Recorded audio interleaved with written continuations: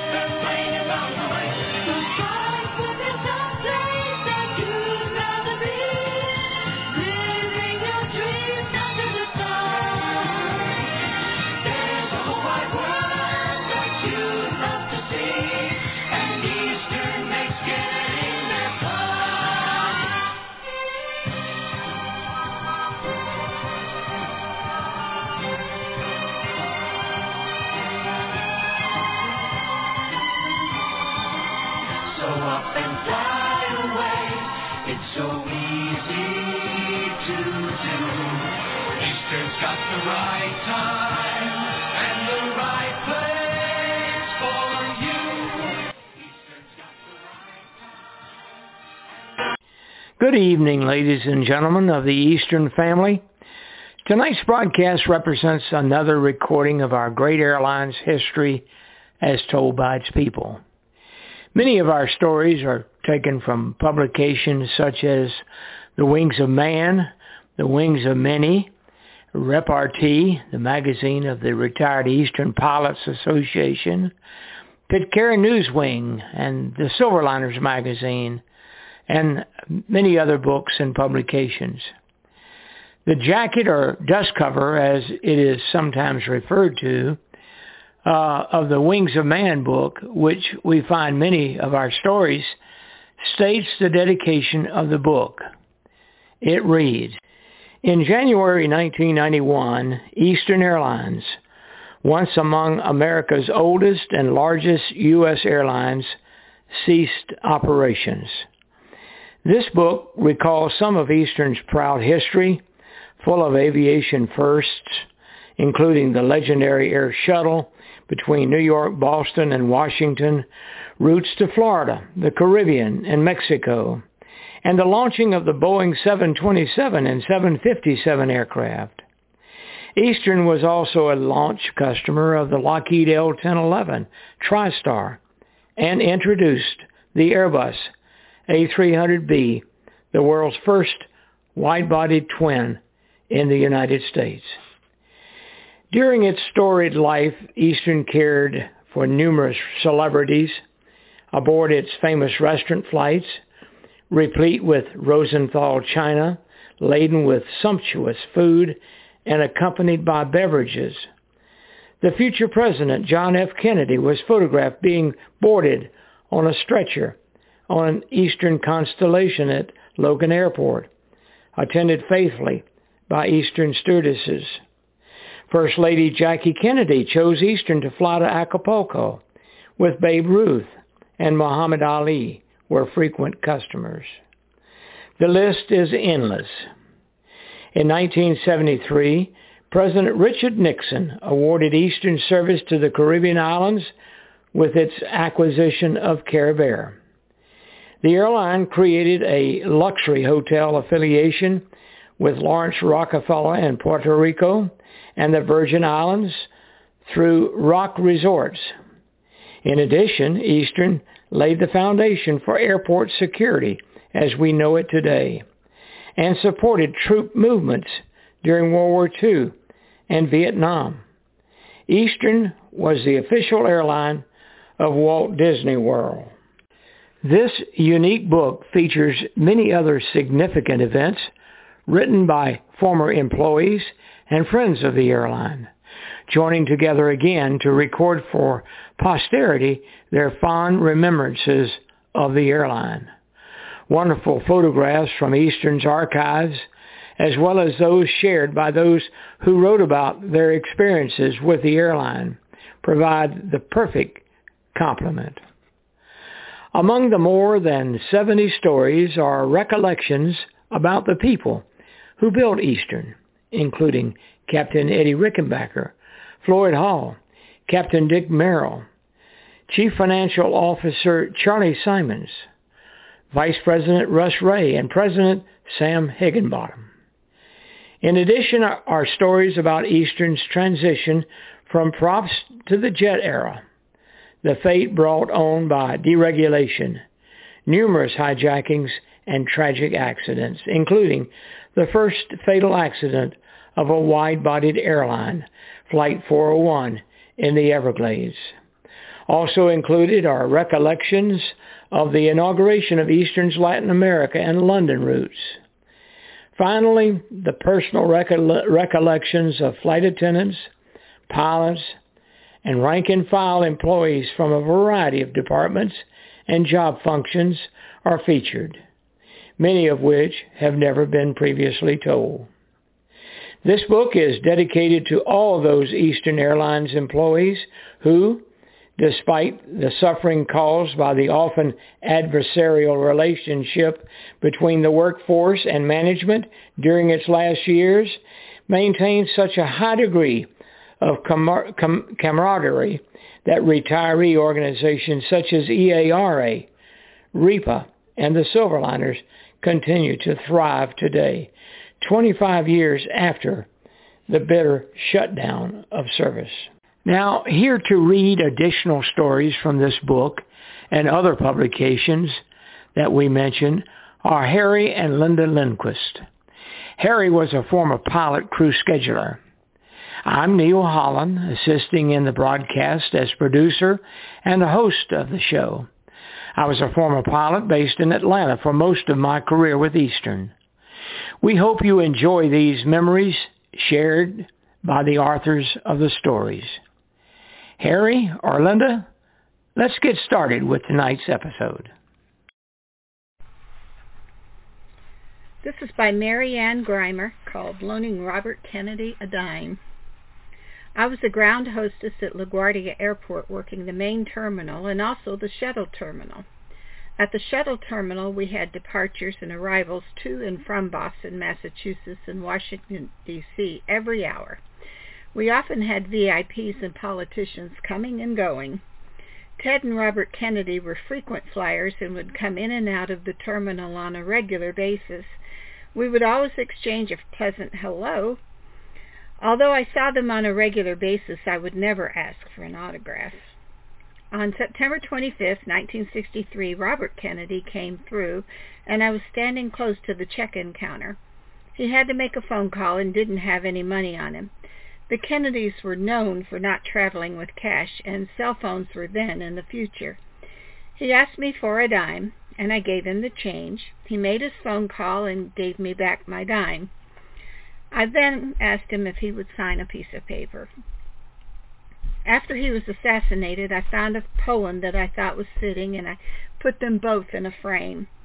They are a reminder of another time. One thing I can say, Robert Kennedy borrowed money from me.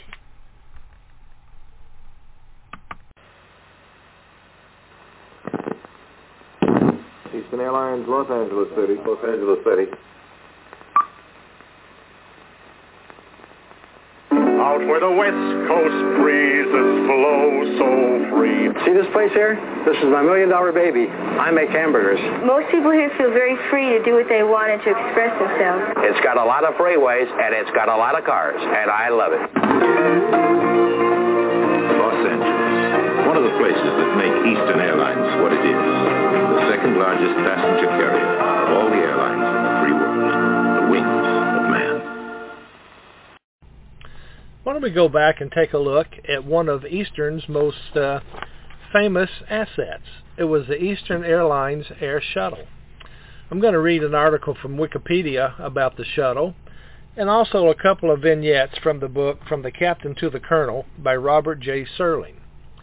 Eastern Airlines Shuttle, or Eastern Air Shuttle, was a brand name of Eastern's Air Shuttle that began on April 30th, 1961. The shuttle originally flew between New York City, Boston, Washington, and Newark. The shuttle became part of the fabric of business and government travel in the Northeast Corridor. No reservations were needed. Passengers showed up at the terminal, and if a plane was full, another was rolled out. The shuttle slogan was, "Imagine life without us." It was sold in 1988, and in its present incarnation is known as the American Airlines Shuttle. And just a side note on that, Americans really came up with the original idea for the shuttle back in the 1940s under C.R. Smith. American never launched the shuttle at that time because they couldn't figure out how to do it and make money. But on April 30th, 1961, Eastern inaugurated the Eastern Airlines Shuttle, initially 95 or 96-seat Lockheed 1049 Super Constellations left New York LaGuardia every 2 hours from 8 a.m. to 10 p.m. to Washington National and to Boston. On August 1st, LaGuardia Boston became hourly, 7 a.m. to 10 p.m. out of each city. LaGuardia DCA followed in the next month or two. Fare in May of 1961 was $10.95 to Boston, $12.75 to Washington. Rail coach to Washington was $9.68. Passengers could pay in cash after boarding, so the fare soon dropped a few cents to $12 and $14, including the 10% federal tax. Reservations were not needed, seat assignments were not given, and initially no check-in was required and no boarding passes were issued. But Eastern guaranteed everyone a seat. If the flight filled up, another aircraft was ready to go. On Sunday after Thanksgiving 1961, the 10 p.m. flights between LaGuardia and Boston carried 623 passengers on 7 aircraft. The Sunday following Thanksgiving was always the shuttle's busiest day. On 1 December 1968, the shuttle carried 21,760 passengers on 94 first section flights and 197 extra sections. The shuttle peaked in 1963 when weekdays saw hourly Super Constellations 7 a.m. to 10 p.m. each way, LaGuardia Boston and LaGuardia DC. Hourly DC-7Bs 7:30 to 10:30 each way, Newark to Boston. Super Constellations every 2 hours, 7:30 to 9:30 each way, Newark to DCA, and 5 flights each way, DCA to Boston. In 1966, the New York Times reported that the shuttle was carrying 86% of the Washington-New York area air traffic and 76% of the traffic to Boston. It said the shuttle lost several $1 million a year until about 2 years ago. Electras took over the first sections, LaGuardia Boston and LaGuardia DCA, in September-October 1965. The last Constellation shuttle flights were in 1968. Electras became backups to 727s in 1966, then to DC-9s in 1967. In later years, New York Air, a subsidiary of Frank Lorenzo's Texas Air Corp., started a competing shuttle service in the 1980s with DC-9s. Lorenzo acquired Eastern in 1986 and had to sell New York's air shuttle service to Pan Am World Airways to get Department of Justice antitrust clearance. By 1986, the two shuttles were in intense competition. Pan Am had a market share of around 45% and touted its full-service product in comparison to Eastern's no-frills products.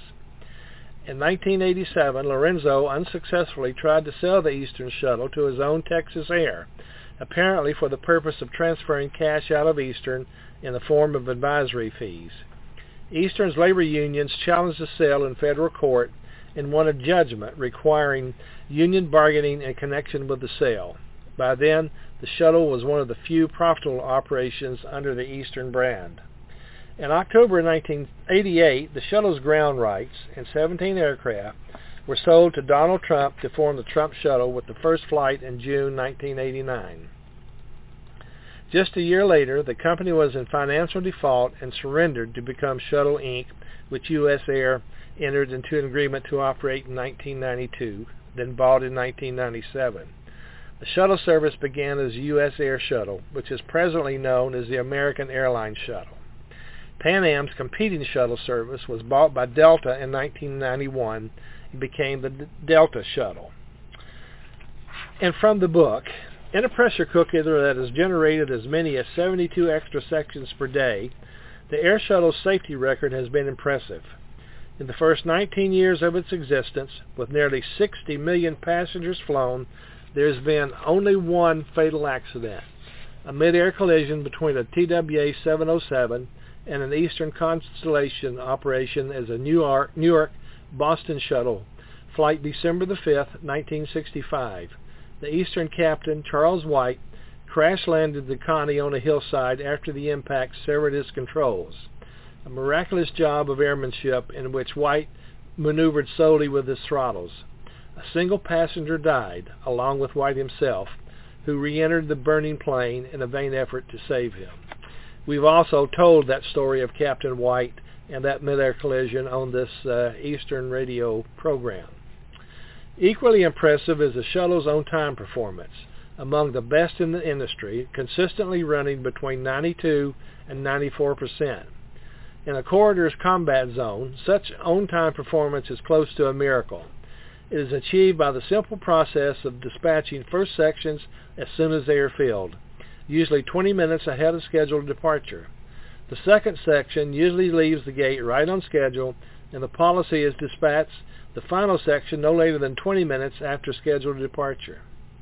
The shuttle also rates high grades in baggage handling, a constant industry headache but almost foolproof in the air shuttle operation.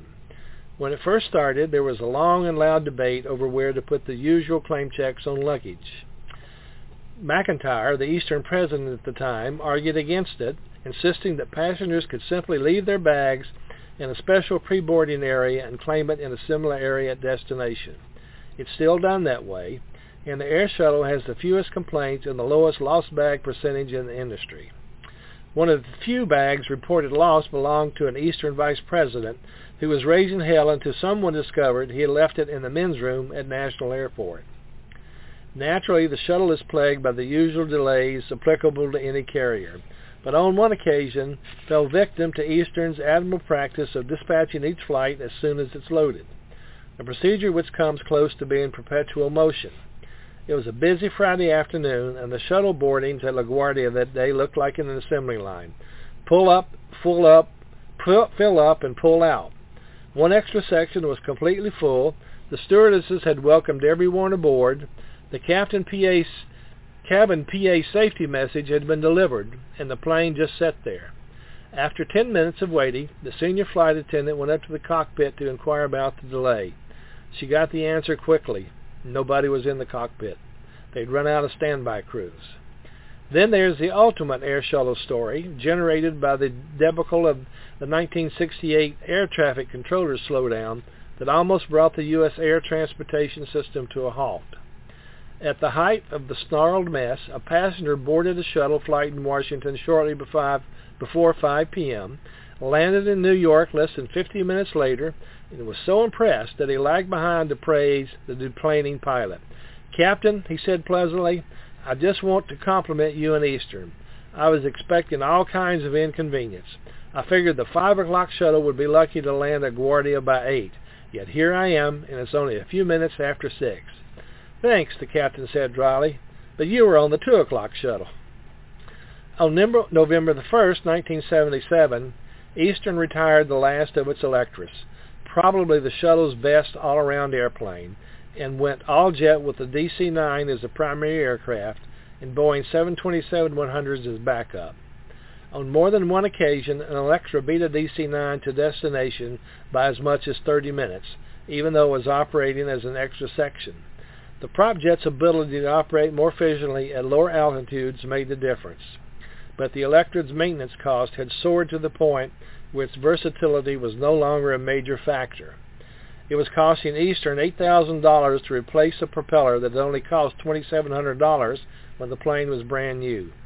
Prop overhaul alone for Eastern's last 3 Electras required a 10-man shop crew in Miami, and some replacement parts were being built to order for an aircraft that was averaging only 2 hours daily utilization. On June 1st, Eastern Airlines will be taking off for New York with Eastern's Transcon, 4 times a day.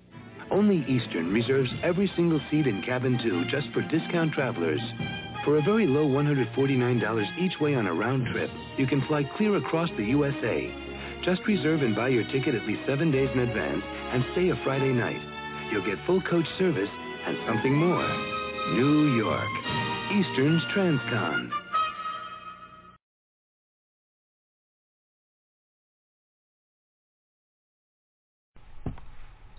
Serving Pablo Picasso by Mary Ann Greimer. My husband Robert Greimer and I both worked for Eastern Airlines. I was working in the Ionosphere Lounge at JFK. Bob was then a sales representative for the airline in New York. I was at my desk at the front door of the Ionosphere Lounge where we checked in the first-class passengers. We didn't have computers then, and everyone had to sign in. Bob was about to take a client to the gate when a very important person and his entourage entered the lounge. The guest was Pablo Picasso. We exchanged greetings, and I asked if Mr. Picasso would sign the book that was on my desk. One of the men that was escorting him said that was impossible. He would not allow him to sign his name. After he was seated for a while, I asked if we could take a photo of Mr. Picasso. That was not allowed either. So someone took a picture of Bob and me instead, while Mr. Picasso was still in the lounge. The autograph I never received might be worth something today. Come with us to a place where the cold ends and the warm begins. Eastern's Winter Wonderland. It starts in Florida and follows the sun to the Bahamas and Puerto Rico, where white is the color of warm sand, not cold snow. To Jamaica, where fish climb rocks. To Trinidad, where birds change the color of the sky from blue to red. To our other vacation islands of the Caribbean, where beneath the sea there's a rainbow as beautiful as the one above. All the way to Mexico.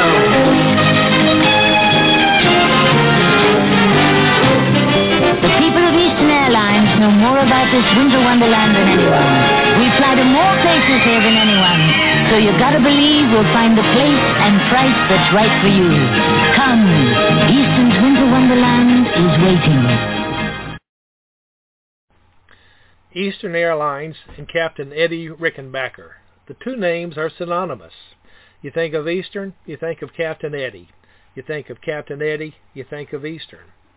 I think a good description of Captain Eddie was he was a tough old bird. Just how tough was he?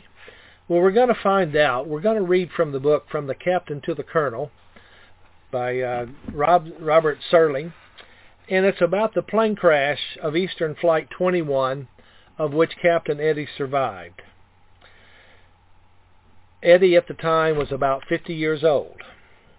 He never regarded himself as clairvoyant or possessing ESP, but some of his associates wondered, and Sheppy was his personal assistant, was one of them. On the afternoon of the 26th, she noticed he was unusually restless, wandering around his office and sometimes staring aimlessly off into space. He was scheduled to leave for Birmingham that same night, and at first she blamed it on his reluctance to make the trip. He had previously agreed to be in the Alabama City on the 27th for a speech before the Birmingham Aviation Committee, and just that morning had asked his host to postpone his appearance, explaining that he had a directors' meeting scheduled in Miami on February the 28th. "I just can't squeeze Birmingham in," he had complained to Sheppy. "Let's call him and I'll explain my schedule's too crowded. I'll go down there later." The Aviation Committee wasn't too happy, and Rickenbacker got the impression they thought he was snubbing them. The more he dwelled on their phone conversation, the more he began to fret, until finally summoned Sheppy. "Get those Birmingham people back, Sheppy," he ordered. "What the hell? I won't get much sleep, but there's no point in offending anyone." The Birmingham speech ranked below the board meeting in priority. He planned to ask his directors to approve a $5 million expenditure for additional DC-3s. But Eastern had applied for authority to operate a Chicago-Birmingham-Miami route, and EVR wanted the support of civic leaders. It was this more than anything else that weighed his decision to make a trip he really didn't want to make.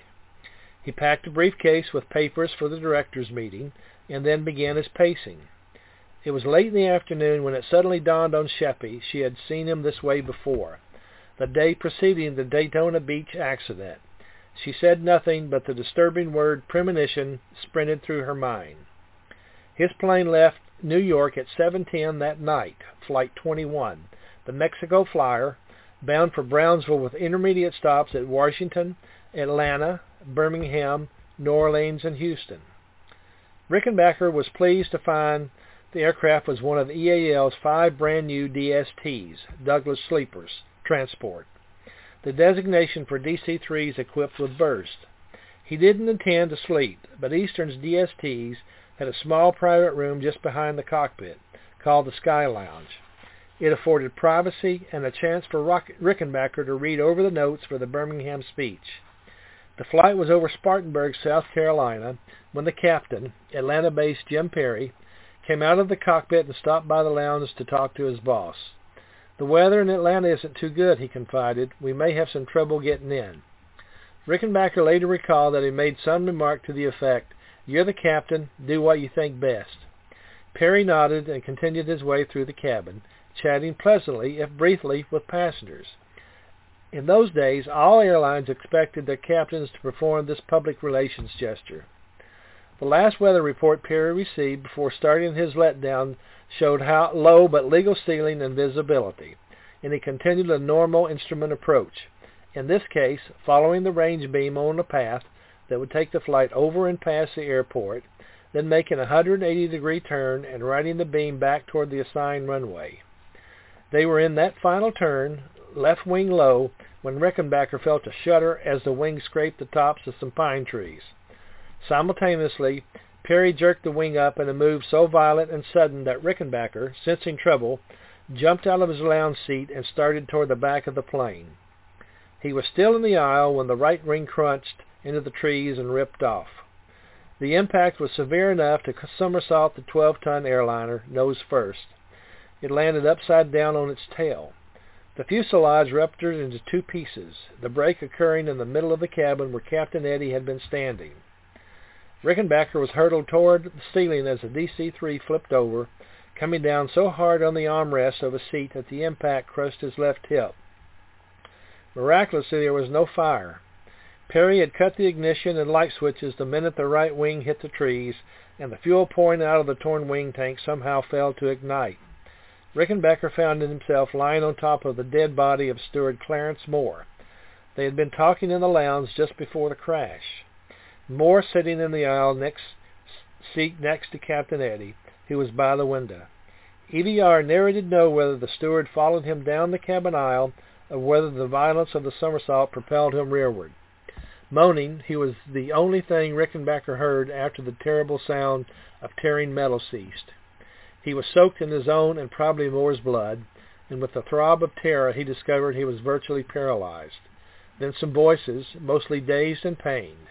11 of the 16 persons aboard had survived the crash, but several subsequently died of injuries. Both pilots were dead. Rickenbacker remembered later that some survivors were stumbling around the wreckage in nightclothes or underwear. They had been in their berths. He himself was drenched not only with blood but gasoline. It was raining, and Rickenbacker heard one man call out, Let's start a fire so we can keep warm. For God's sake, no, Captain Eddie managed to rasp. The spilled fuel will explode. Who the hell is that? The voice asked. Rickenbacker, don't light any matches. Just sit tight and somebody will come get us. That's the end of part 1, and we'll stay tuned for part 2. Eastern is the shuttle airline. It's second nature to me to take the Eastern shuttle. Wouldn't think about using anybody else. I know there's lots of competition, but they're the people I just go to. And I'm happy with it. And I don't think I'd go to any of the other airlines. I think the Eastern shuttle has always been very efficient. It's become even more so with the improvements. Improvements like snacks and beverages, roomier seating, and more comfortable terminals. The Eastern Air Shuttle Plus. You've gone from a cab ride to closer to a limousine ride. This is called One Flight by Kathleen Rogo Wolf. Eastern Airlines gave me the opportunity to see the world from one coast of the United States to the other, from the Caribbean to South America, and with passes to Europe and Africa and beyond. I was so proud to fly for such an honorable airline with a remarkable history. As a flight attendant, I worked hundreds of flights. I served thousands of passengers. It's the people and their stories and the friendships that I remember most. One flight in particular I will never forget. It was a round trip from Miami to Havana, the only 2 legs left to fly that day. I had never been to Cuba. From the air, the island was beautiful, a jewel shining in the sun. It could have been any Caribbean island, only this wasn't any island. This was Castro's Cuba. The flight over was uneventful. The return was anything but. As the passengers boarded, I noticed something odd. There were a lot of men, and almost all of them walked slowly and haltingly. Most were accompanied by someone. Airtime from Havana to Miami is only 30 minutes. Flight attendants had to prepare the cabin and pass out immigration and customs forms for entry into the United States. These had to be completed before we landed. Along with another flight attendant, I handed out the forms. One man said he didn't have a pen. No problem, I gave him mine. But he was unable to hold the pen because his hand shook so badly. He explained he had been in prison in an unlit cell for 20 years, and he was almost blind from living in the dark. Would I help him fill out the form? Then the man across the aisle said he couldn't see either, and another said he didn't think he could write anymore. I literally sank to my knees, incredulous. I knew about Cuba, but I didn't know this. These men were dissidents. They had protested Castro's regime when they were young, in their teens and in their 20s. They had been arrested and put in prison, in cells without lights, in rooms with little space to move. Years had passed, and now they'd been released. And Eastern was taking them to their new home, to their new country. They were now in their 30s and 40s, yet they all looked much older. Some had gray hair. All walked hesitantly, like the aged do when they're unsure of their footing. Each of them had been released to an accompanying sponsor, as was agreed upon by Cuba and the United States in the Refugee Resettlement Program. Now they were free. Their new lives would begin in the United States of America, and I was privileged to escort them there. We only had these 30 minutes to complete all the forms on the airplane, or the airplane would not be cleared by customs when we landed. I crawled my way along the aisle, helping as many as I could fill out their papers. After we landed, we handed over the forms to the authorities. I stood by the front door as the passengers deplaned. One man stepped off and asked if he was on U.S. soil. Yes, I said, and then he did something that will live in my mind forever. He very slowly knelt down and kissed the ground, and then he cried. Another man did the same, and then another. I flew to Cuba only that one time. I will never forget that flight, or those people, and I will never forget what it means to live in a free country.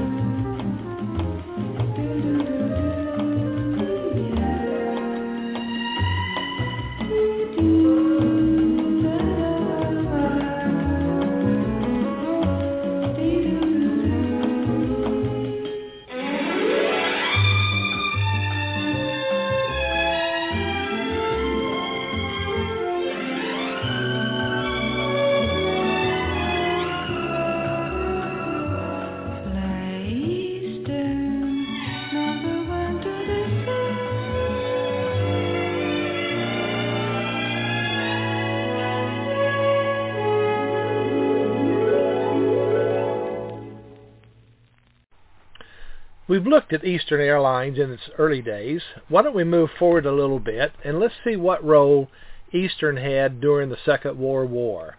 This comes from the book From the Captain to the Colonel from Robert Surley. This will probably be a three-part series, so we'll break it down a little bit. The war was the first time in Rickenbacker's airline career that he did not devote his entire time to Eastern. This was not surprising, for during World War II there was no need for normal marketing and sales efforts. There was a virtual moratorium on route expansion, and the main task for every carrier was to keep its emasculated fleet in the air, covering pre-war schedules with about half its pre-war aircraft. Eastern alone lost more than 50% of its fleet, either selling the planes outright or leasing them to the Army. In the technical sense, it could have lost every plane, for President Roosevelt wanted the government to take over the airlines and operate them for the duration. FDR had even signed an executive order to that effect, but tore it up after the president of the Air Transport Association, Edgar Gorell, went to bat for the industry and convinced Roosevelt he didn't need to nationalize it to provide an efficient military transport system.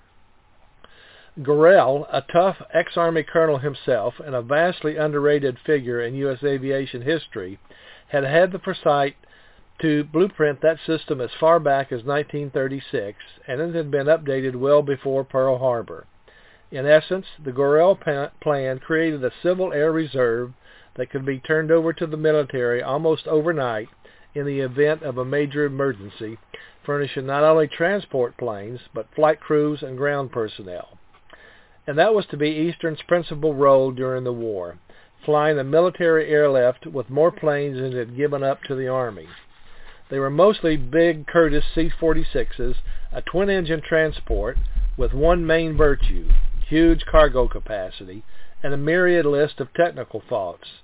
To operate these, Eastern established a separate military transport division, or MTD, and its aircraft, painted in that particular Army drab that can't seem to decide whether it's olive or brown, naturally were dubbed the Great Chocolate Fleet. MTD was in existence for 3.5 years, a period in which it carried some 45.5 million pounds of war cargo and 130 passengers on flights covering nearly 33.5 million miles, most of them over open water or primitive jungles. In some respects, it had the finest operational record compiled by any airline during the war. Not one scheduled flight was ever canceled, and only one aircraft was lost. Eastern's reputation for being a bad-weather airline was carried over into MTD. Headquarters were in Miami, and at the height of its operation, the MTD had more than 500 Eastern employees assigned to it. It began on a modest scale with a conversion of 6 DC-3s from passenger to all-cargo configuration, and these flew only domestically for a month. On April 14, 1942, Sid Shannon and a number of senior pilots took off on a survey flight over the route that would be Eastern's prime responsibility in 1944, a 6,500-mile hop from Miami to Accra, Africa, via San Juan, Trinidad, Georgetown, Belém, Natal, and Ascension Island. The Trinidad, Georgetown, Belém, Natal legs were flown over uninhabited jungles, while the other legs involved overwater hops. Eastern had no previous ocean flying experience, and only pilots with at least 10,000 hours of logged flight time were assigned to MTD. The logistics and handicaps were enormous. The Trinidad airstrip, for example, was surrounded by jungle and was located at the base of a mountain range whose peaks were usually obscured by clouds. There was no such luxury as a missed approach at Trinidad. A pilot had to be right the first time. Maintenance was a problem, particularly at the start when there were no facilities along the route. In the early days, a mechanic went on each flight, but this proved impractical as the Army began beefing up the chocolate fleet with new C-46s, and Eastern found that the aircraft outnumbered the available mechanics. A temporary solution was to station 2 mechanics at Borinquen Field, Puerto Rico. One would work on 2 planes each morning, board the second aircraft, and then fly with it down to Trinidad, where he would service the same 2 planes for their return trip the next day. He would come back to Puerto Rico on the second aircraft, serviced the two ships all over again, and then get some sleep while the second mechanic went through the identical grueling schedule. The arrangement lasted only until Eastern received enough C-46s to extend its operations beyond Trinidad. MTD then had to station mechanics at each stop, and few mechanics today would or could work under such horrendous conditions. The fields at Georgetown in British Guiana and Belém and Natal in Brazil were airports only in the sense that they had runways. Atkinson Field at Georgetown was a case in point. Located halfway between Miami and Natal, it was 2,000 miles from each point. Atkinson's runway was nothing more than a narrow clearing hacked out of the jungle. For a time, Eastern's sole and very lonely employee at Atkinson was a mechanic whose living quarters consisted of a mud hut with a roof made of dung and palm leaves. Not until later in the war was a crude barracks built for the additional men assigned there. The pilots had to avoid flying over French Guiana, which came under German control after France collapsed. They usually stayed 5 miles offshore, but more than one Eastern plane came home with bullet holes in the fuselage because it had wandered closer than the 5-mile limit. Eastern's base at Belém was at Van de Ken's Field, located 12 miles from the Amazon Delta town. This Brazilian facility, like the field at Georgetown, had been carved out of solid jungle, and some of the trees towered as high as 200 feet. It was another airport where no pilot dared try a missed approach in a heavily laden C-46. Overnighting pilots stayed in Belém's Grand Hotel, and so did the mechanics, occasionally. The latter worked on an average of 4 aircraft a day, starting early in the morning and often finishing up close to midnight. At that hour, a mechanic was usually too tired to make the 12-mile trip over a road that was more of a wide path, so he would curl up on top of some cargo inside a plane and grab what sleep he could. His breakfast consisted of emergency rations he had got out of the aircraft, and no pilot ever begrudged this appropriation of supplies. Things were slightly better at Natal, where there was also a grand hotel some 15 miles from Paramaribo Field. At least the weather was a bit drier and cooler than either Belém or Georgetown. The biggest problem was the field's soil, fine-grained sand which a stiff South Atlantic breeze could whip into a first cousin of a Sahara sandstorm. The hotel beds were straw, mattresses plunked on top of wood planks. But these sleeping quarters were palatial compared to the food service. The meals ran from poor to unbearable, and the waiters spoke no English. Reporter Bill Wooten, later to become public relations representative of Miami, was assigned to cover some MTD flights where he witnessed firsthand the language barrier problem. If a guy from Eastern wanted an egg, he reminisces, he almost had to lay one. He'd flap his arms and cackle until the waiter got the message. Until the boys got to pick up a little Portuguese, they had to work out some ingenious sign language to get served. Wooten also found out how difficult the flying conditions were. When the Army finally got permission to bypass French Guiana directly, Eastern began operating a more direct course over the Brazilian interior. Wooten reported that what this involved in these words: although the direct route saved time, it also brought hazards not confronted on the coast.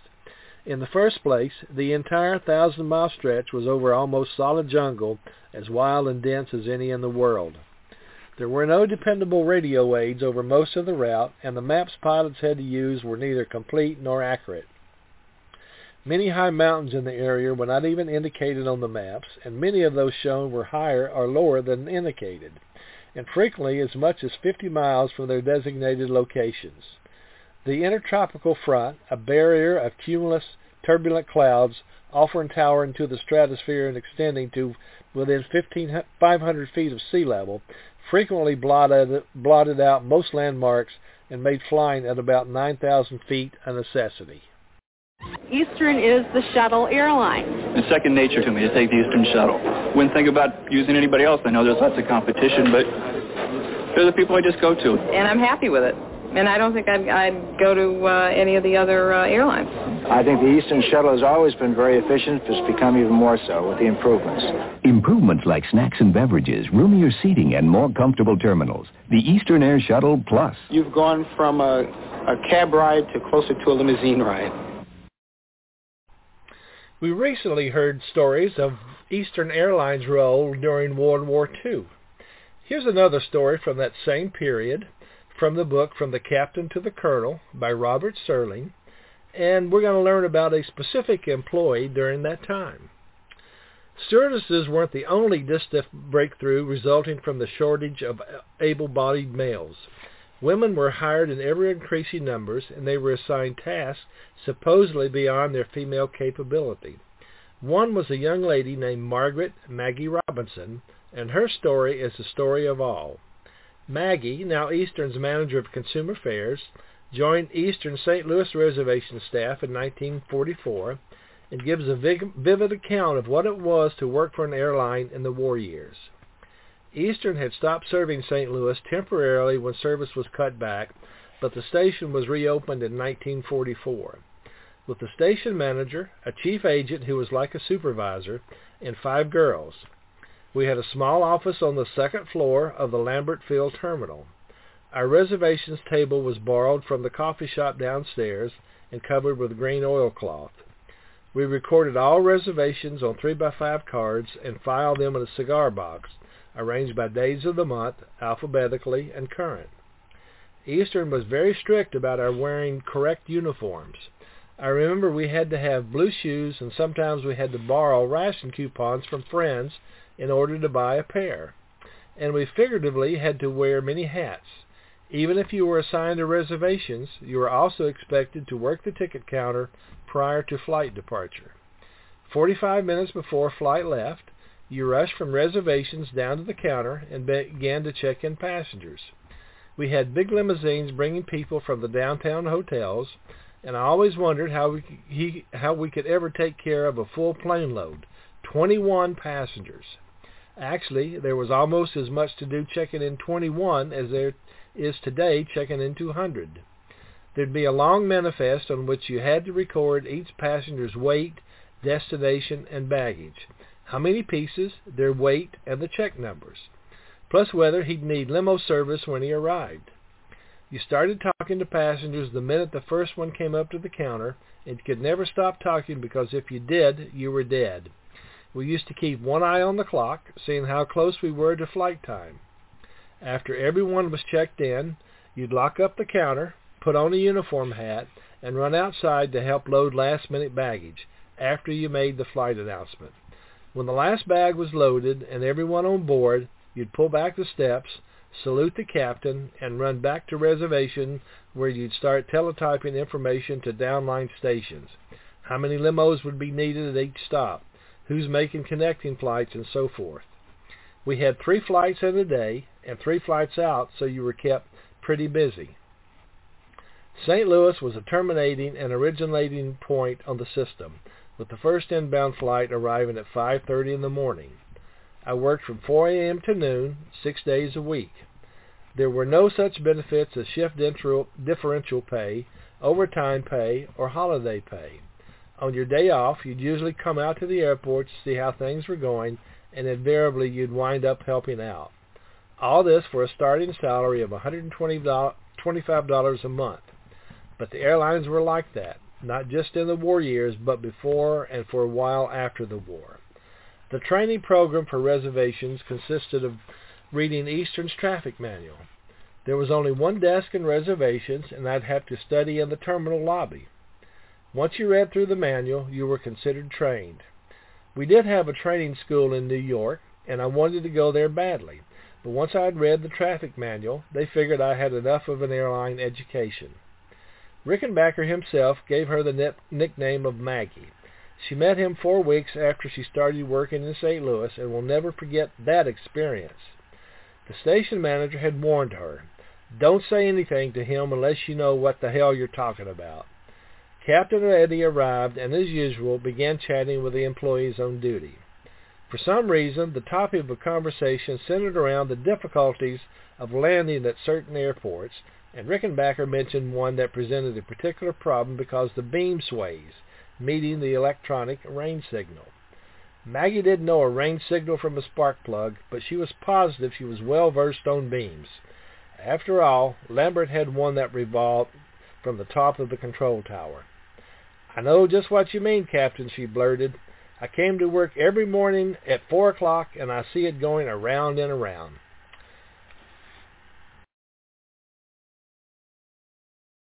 Eastern Airlines presents A Flight of Imagination to Walt Disney World Epcot Center. On an Eastern Super 7 vacation, a week here without airfare is as little as $156, including hotel, car, and more. How can we do this? Why, as the official airline of Walt Disney World, we can work a little magic of our own. Fly Eastern, America's favorite way to fly.